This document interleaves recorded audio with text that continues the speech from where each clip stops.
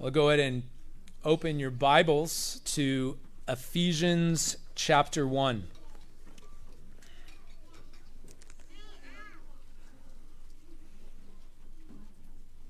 Ephesians chapter 1, we're in part 2 of that first section of Ephesians 1, that long, ongoing sentence in Paul's epistle to the Ephesians in verses 3 through 14. Since it's been a couple weeks since I've been with you, I thought I'd give you a quick review of where we've been, or how we're organizing, how I see this epistle organized. We see that there are 3 chapters belonging to doctrinal issues, and specifically regarding Christological doctrine. 3 chapters also are dedicated to the new life we have in Christ. And as we will continue to talk about this morning, the vital, the essential connection between those two, the understanding of who God is in himself, who God has revealed himself to be as the triune God, and our very lives in this world. So as we work through this epistle, we're going to be working through this epistle under the unifying heading of the exalted Christ. In our time in this letter, we will see this subject of the exalted Christ under 4 headings. As we're in chapter 1, we're evaluating the heavenly witness of the exalted Christ. Eventually, when we get to chapter 2, we'll see the earthly witness to the exalted Christ. Chapters 4 and 5 are the earthly reality of the exalted Christ. And finally, when we reach chapter 6, right before Christ returns, we'll see the heavenly reality of the exalted Christ. Follow along as I read for us Ephesians 1, 3 through 14. Hear the word of the Lord. Blessed be the God and Father of our Lord Jesus Christ, who has blessed us in Christ with every spiritual blessing in the heavenly places, even as he chose us in him before the foundation of the world, that we should be holy and blameless before him. In love, he predestined us for adoption to himself as sons through Jesus Christ, according to the purpose of his will, to the praise of his glorious grace, with which he has blessed us in the beloved.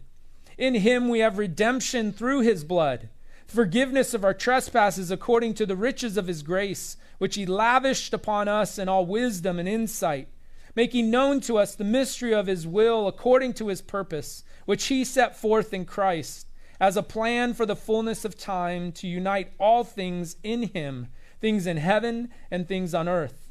In him we have obtained an inheritance, having been predestined according to the purpose of him who works all things according to the counsel of his will, so that we who were the first to hope in Christ might be to the praise of his glory. In him you also, when you heard the word of truth, the gospel of your salvation, and believed in him, were sealed with the promised Holy Spirit, who is the guarantee of our inheritance until we acquire possession of it, to the praise of his glory. Amen. Let us ask the Lord's help this morning. Oh, Heavenly Father, we thank you that you have given us this word this morning. We ask that you would enable us by your Spirit to understand it, that we would not only be hearers of your word, but doers also. Lord, that you would work through your servant. Though a vessel made of clay, I pray that you would do so with great power, to your praise and glory alone, Lord. We ask these things in Jesus' name. Amen. Well, as I said, and as I've been saying, that an accurate understanding of God in the life of the believer will lead to adoration and worship. This understanding that orthodoxy, right doctrine, will lead to orthopraxy, right living. And this is the idea we get when Paul opens his letter to the Ephesians with a treatise on the Trinitarian operations in salvation. This comes before he gives them practical application. And it should be said that as we study these persons of the Trinity in short and certainly in abbreviated ways, we must understand also that although we desire practical applications for our own lives in our everyday life, we must understand that when we study the doctrine of God, it is an end in of itself. The attaining or the apprehension of any part of the knowledge of God is an end in of itself. For we were created for such, to know our God, to know him as he's revealed in Scripture.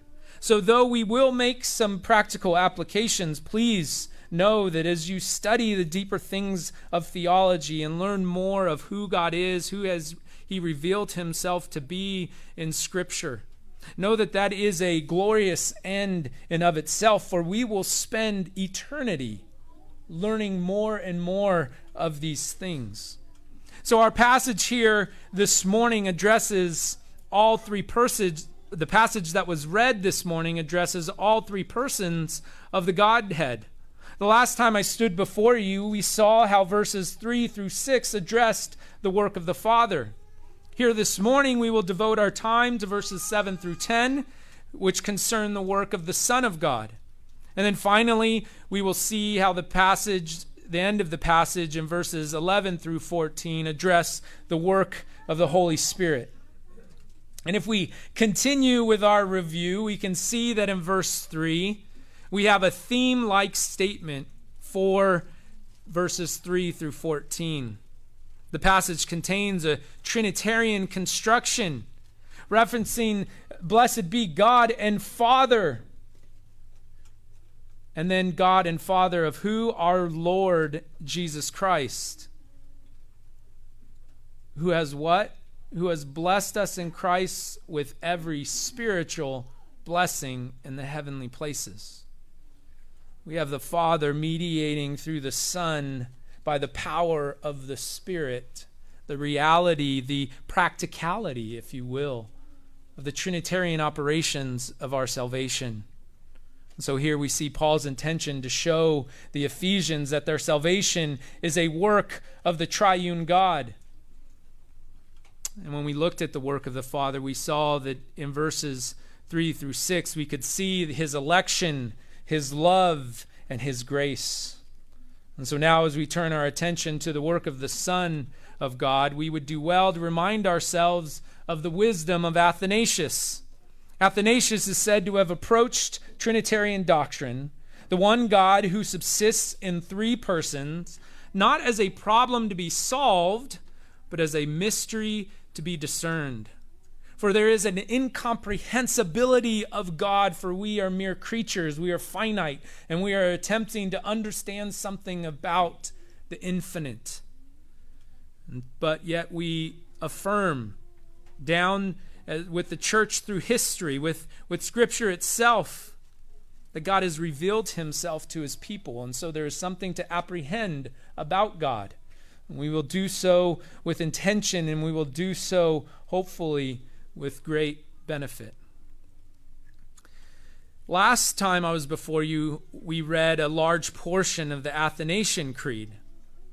And as it is my intention, especially in this first part, to continue to introduce you to these rich and important creeds of the faith that introduce to us, that summarize for us the doctrine of the Trinity, what became known as Catholic doctrine or universal doctrine, what must be believed to be saved in order to be saved, what is revealed in Scripture. This morning I want to read to you the Nicene Creed. The Council of Nicaea in 325 AD produced a creed, which after the Council of Constantinople in 381 was given a fuller form. And then even on later on down the line, 2 words were added at the end in regards to the Spirit being from the Father and the Son.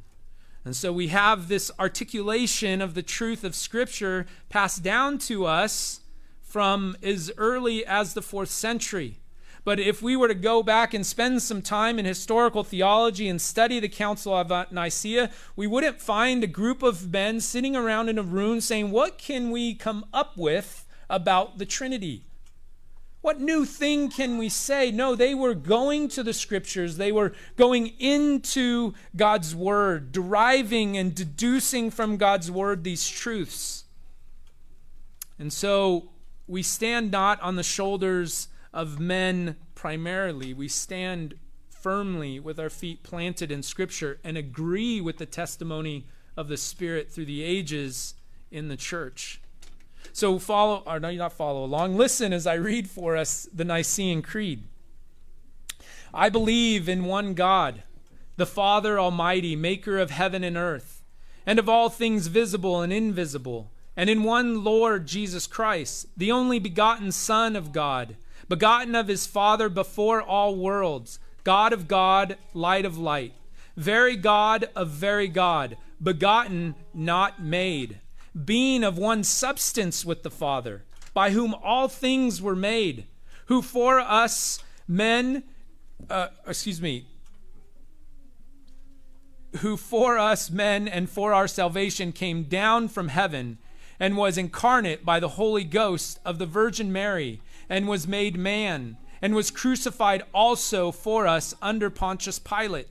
He suffered and was buried, and on the third day he rose again according to the Scriptures, and ascended into heaven, and sits on the right hand of the Father.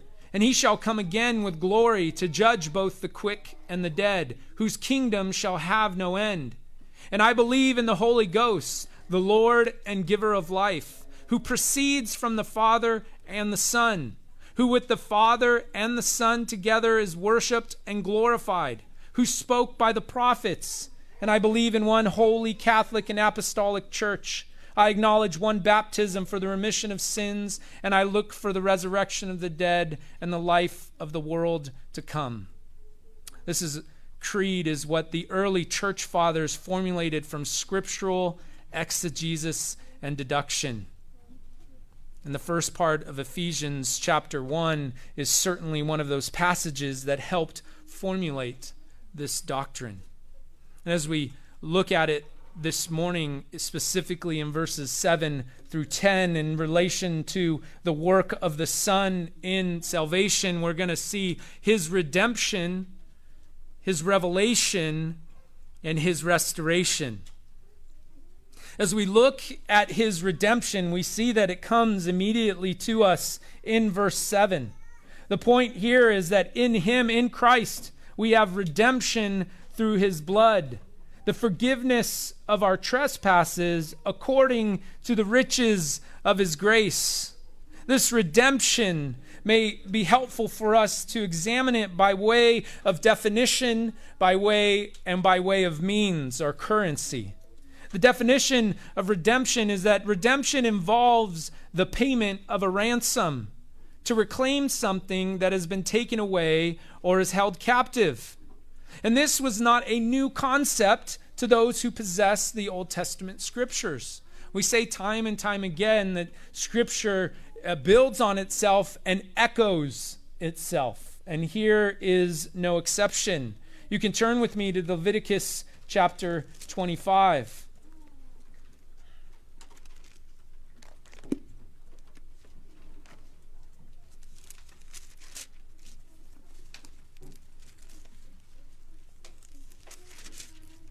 Beginning in verse 25, we see that if your brother becomes poor and sells part of his property, then his nearest redeemer shall come and redeem what his brother has sold.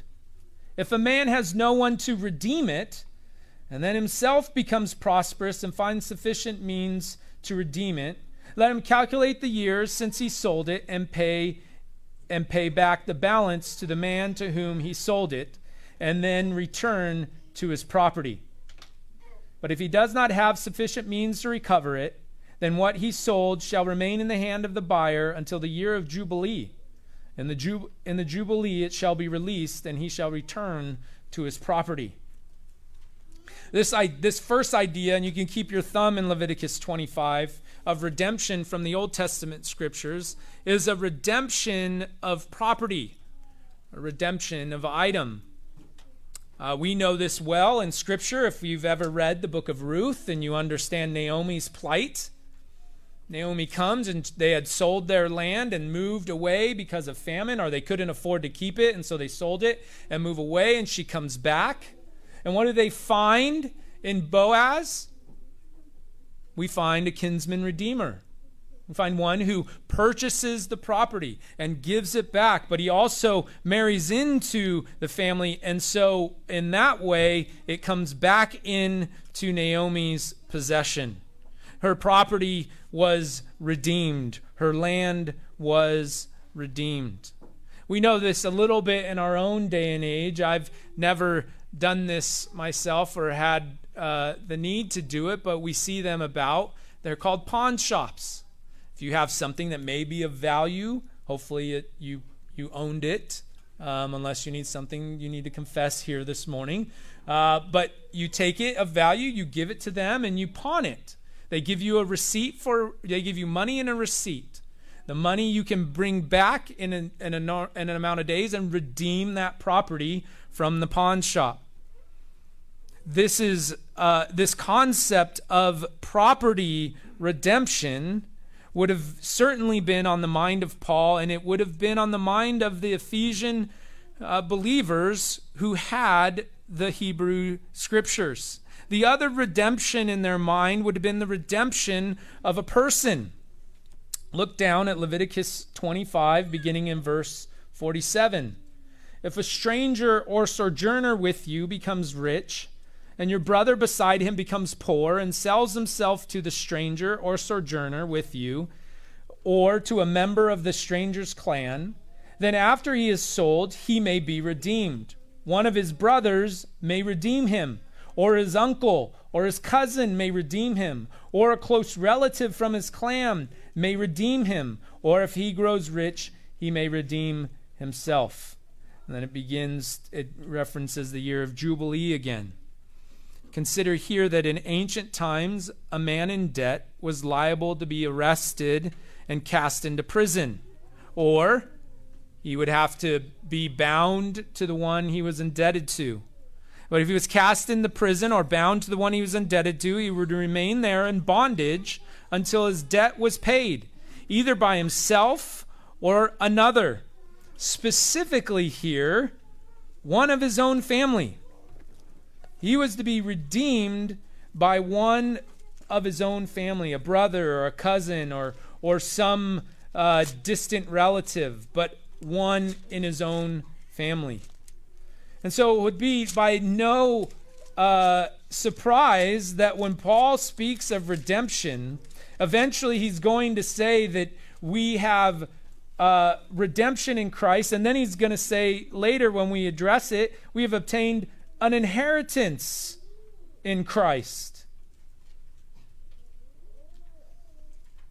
In other scriptures, he says that we are fellow heirs with Christ.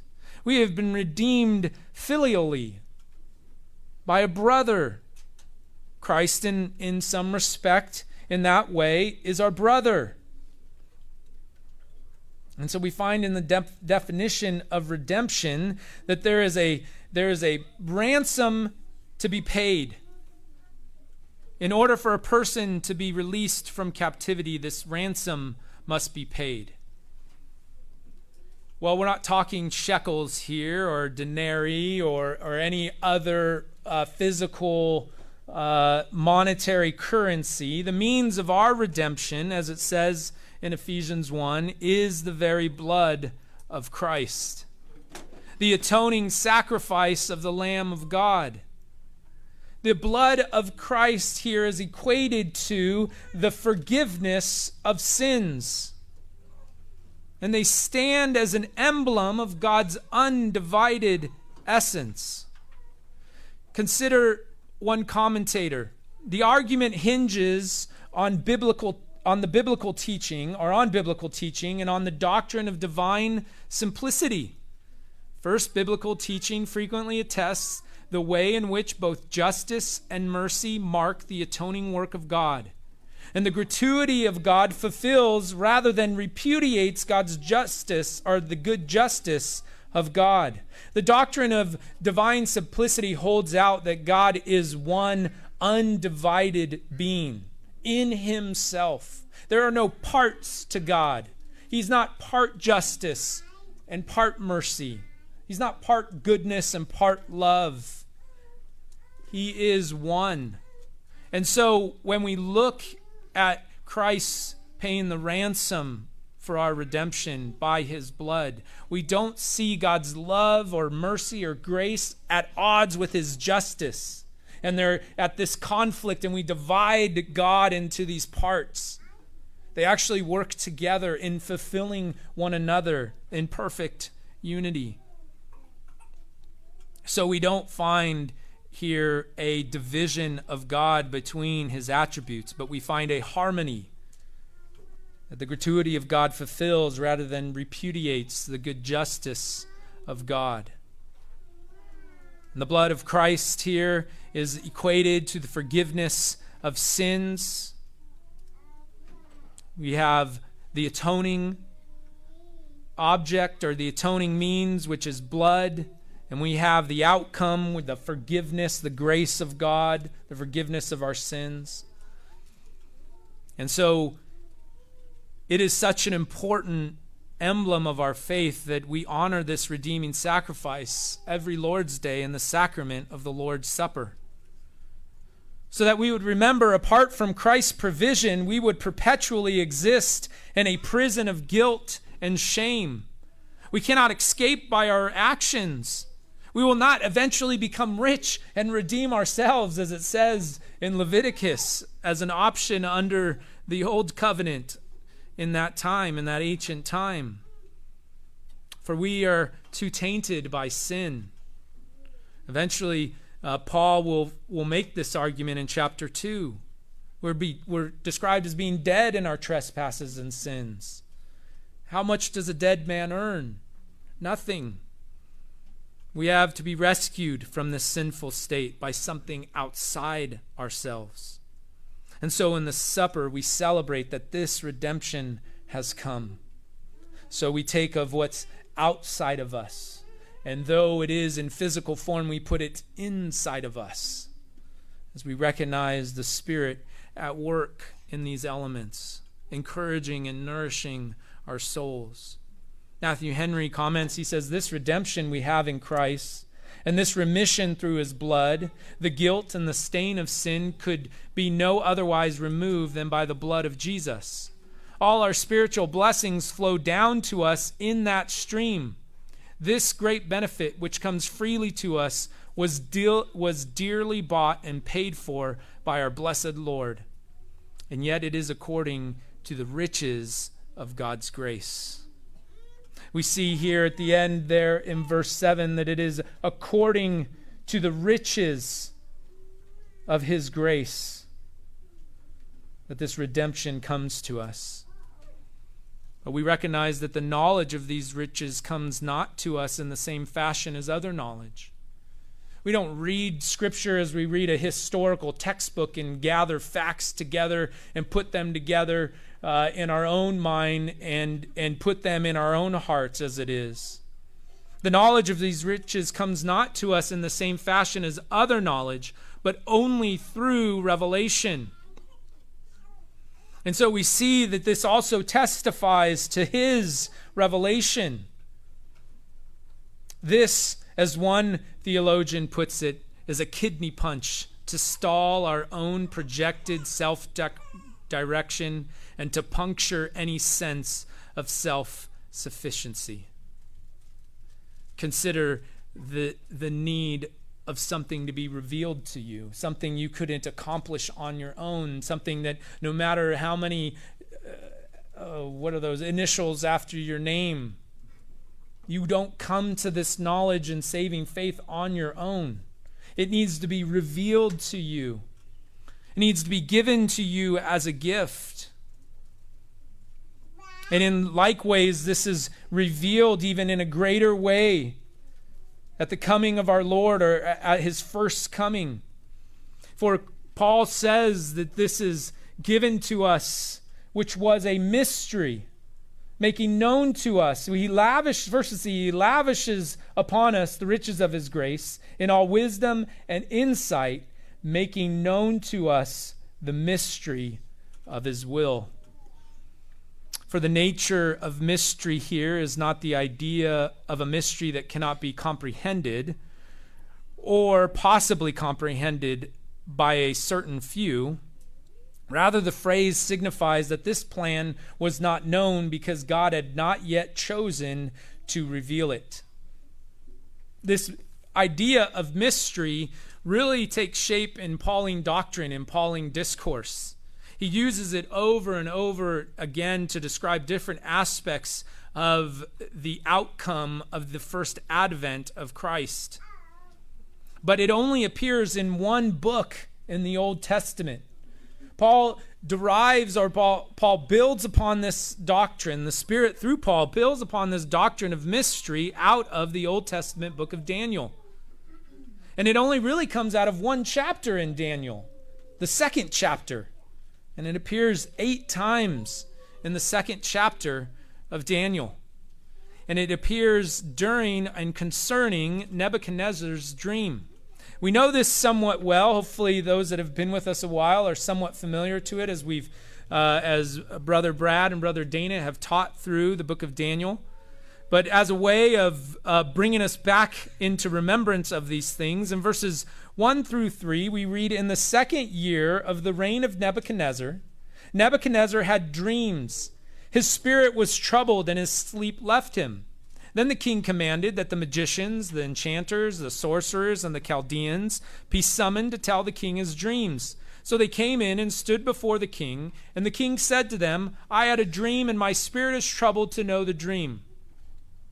The first thing we understand about this mystery of Nebuchadnezzar's dream, especially as we're going to draw conclusions as to the mystery of God's will in Christ, are revealed in Christ, I should say, is that the mystery of Nebuchadnezzar's dream was veiled, but not altogether unknown. He was troubled in his spirit. There was something about his dream that he knew enough to know about it to trouble him. Right? He wasn't indifferent about it. He was like, I'm just totally in the dark about this. I don't know anything about it. I don't know if I'm supposed to be scared or if I'm supposed to be happy. No, he says, I'm troubled. Certainly it disturbed him that he didn't know the interpretation, but there was a troubling of his spirit as to that it hinted towards him in a veiled way that this was of great importance, that there was something here to be revealed to him. And though it was veiled, it was not altogether unknown. So when we look at mystery, we don't look at it as something completely unknown before the New Testament scriptures. Veiled, but not completely unknown. And then he addresses, finally Daniel gets his place before Nebuchadnezzar in verses 27 and 28. Daniel answered the king and said, "No wise men, enchanters, magicians, or astrologers can show to the king the mystery that the king has asked. But there is a God in heaven who reveals mysteries, and he has made known to King Nebuchadnezzar what will be in the latter days." Daniel declares God to be the revealer of mysteries. Again, Daniel, though under operation of a prophet, speaking, "Thus saith the Lord," words in such ways, or receiving these visions from God and receiving their interpretation often by a messenger of the Lord, declares God to be the revealer of mysteries. And it's not just because God reveals this mystery. It's because Daniel, in the line of the prophets and reading the prophets, as Peter says, would have read the prophets and looked and inquired and pressed into the mysteries found in them as to the appearing or as to the sufferings and subsequent glories of Christ. Daniel knew God to be the revealer of mysteries because he read the scriptures. And he would have wondered with those mysteries along with the other Old Testament saints who read God's word and wondered, what are these mysteries? And anticipated the unveiling of them, that God would not hold them in this veiled mystery forever. Finally, in verse 47, the king is provided his answer. Daniel, through the Lord, gives him the dream and its interpretation. And the king answers, truly, your God is God of gods and Lord of kings, and a revealer of mysteries, for you have been able to reveal this mystery. Nebuchadnezzar equates God's as a revealer with God as supreme God. So when Paul here in Ephesians says that in all wisdom and insight, making known to us the mystery of his will, he's saying that this God is not just the revealer of mystery, but this is God supreme, the one true and living God, the one who has revealed himself to be one God, subsisting in three persons. And Paul here rejoices and entreats the Ephesian Christians to rejoice as Nebuchadnezzar did, that God is the revealer of mysteries. What is this mystery that he's entreating them to take part in worship of our God that has been revealed? Well, in the context of Ephesians, the mystery is that God has and is uniting all things in Christ. The primary application of this is the ingrafting of the Gentiles into the kingdom, which will result in the restoration of all creation. The mystery is that this is how it's going to be done. What was anticipated, what was type and shadow in the old covenant has come into the light of the revelation of Christ. And further through the teaching of Christ. And continued through the teaching of the risen and ascended and exalted Christ through his apostles. This is his restoration.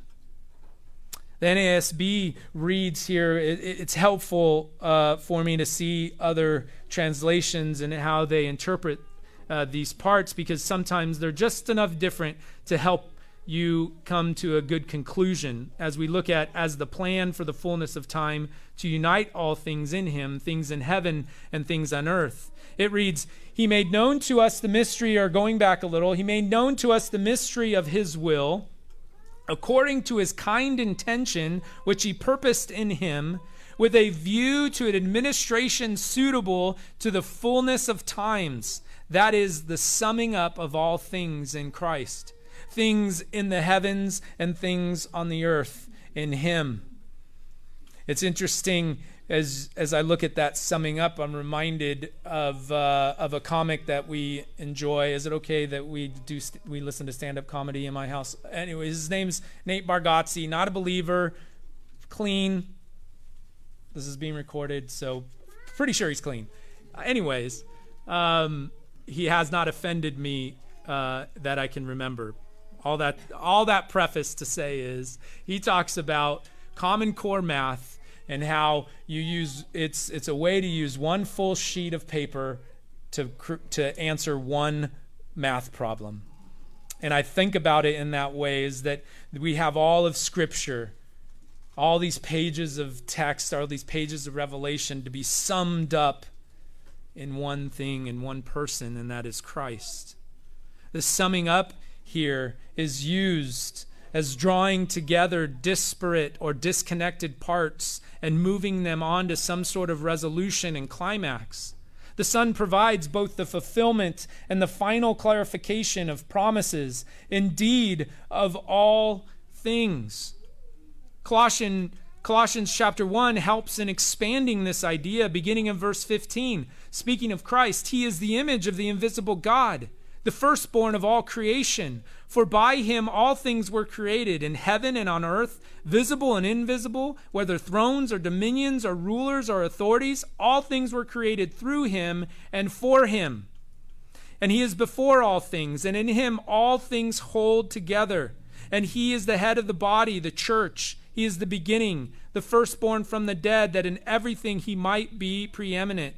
For in him all the fullness of God was pleased to dwell, and through him to reconcile to himself all things, whether on earth or in heaven, making peace by the blood of his cross. We see the synergism here of Paul's writings in verse 10.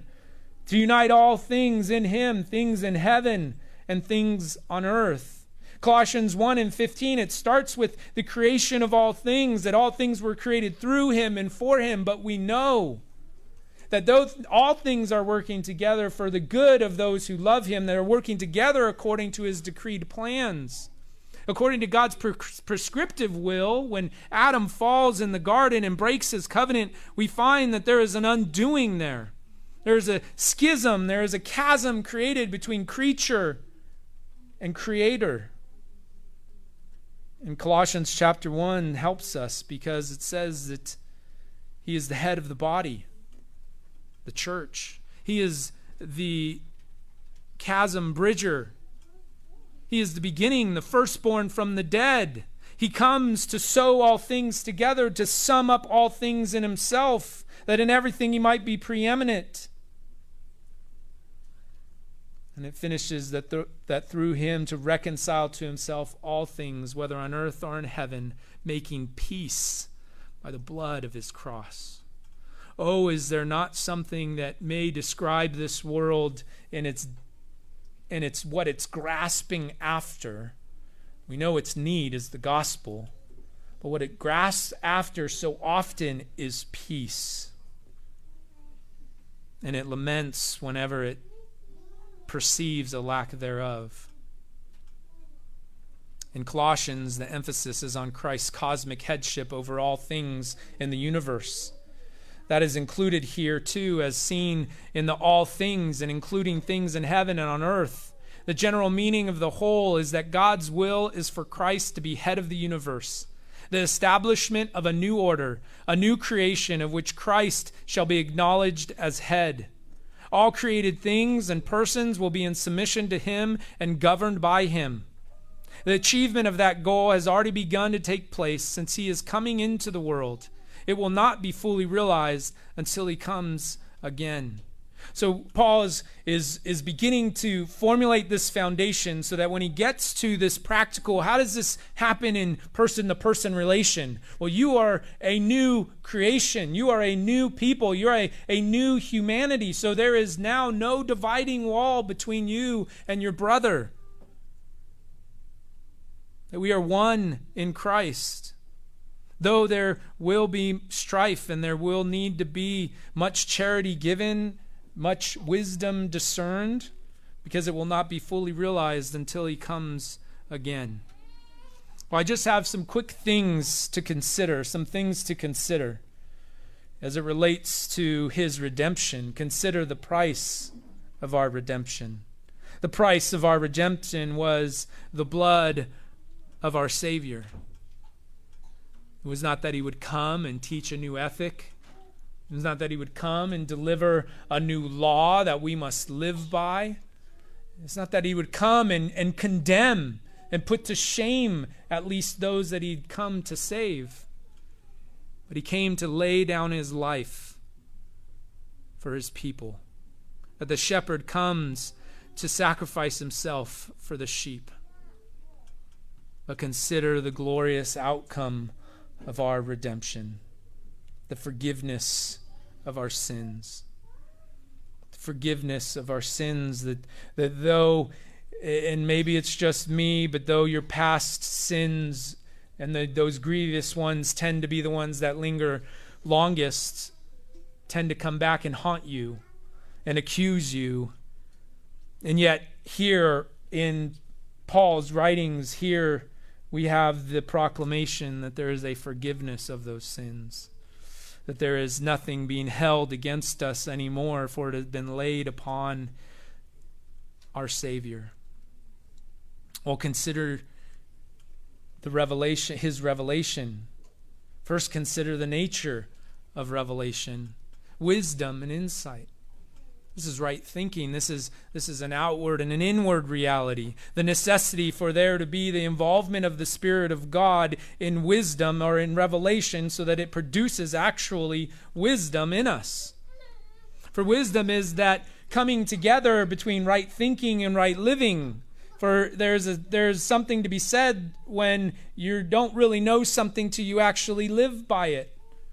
Wisdom is to be able to take what is rightfully thought of and put it into practice. And that is to be done by the work of the Spirit. Consider the outcome of revelation, knowledge of God, and the right living in response to this knowledge. Oh, how desperately we need the revelation of God in our life as it is from the Spirit, worked in us by God's Spirit, that we will capitalize upon and talk more about next week or the next time I'm before you. But that this knowledge of God would produce right living in response to true knowledge of God. Consider restoration, his restoration. Consider the present restoration in Christ, that all things are in subjection under him. The spiritual powers controlling people were broken by Christ's death and resurrection. Believers are given the ability to stand against spiritual foes. We'll eventually also know that that ability is provided to us from Christ by way of armor, as he is the battled and embattled yet victorious commander of his people. He then bestows upon us that tried and true armor of God, given to us now as believers to stand against our spiritual foes, to stand before all that afflicts us, to all that is broken in this world that comes barging through our doors, through our hearts, in those around us, in our very bodies, and recognize that this is all under the subjection of Christ, which means nothing touches you, nothing comes to you except through his mediation, which means you can be sure that as he is a good and perfect high priest, nothing comes to you that is not for your good and his glory. Consider the future restoration in Christ. And I'll close with Romans chapter 8, and beginning in verse 18. For I consider that the sufferings of this present time are not worth comparing with the glory that is to be revealed to us. For the creation waits with eager longing for the revealing of the sons of God. For the creation was subjected to futility, not willingly, but because of him who subjected it, in hope that the creation itself will be set free from its bondage to corruption and obtain the freedom of the glory of the children of God. For we know that the whole creation has been groaning together in the pains of childbirth until now. And not only the creation, but we ourselves who have the first fruits of the Spirit, groan inwardly as we wait eagerly for adoption as sons, the redemption of our bodies. For in this hope we were saved. Now hope that is seen is not hope, but for who hopes for what he sees? But if we hope for what we do not see, we wait for it with patience. Let's pray. Oh, Heavenly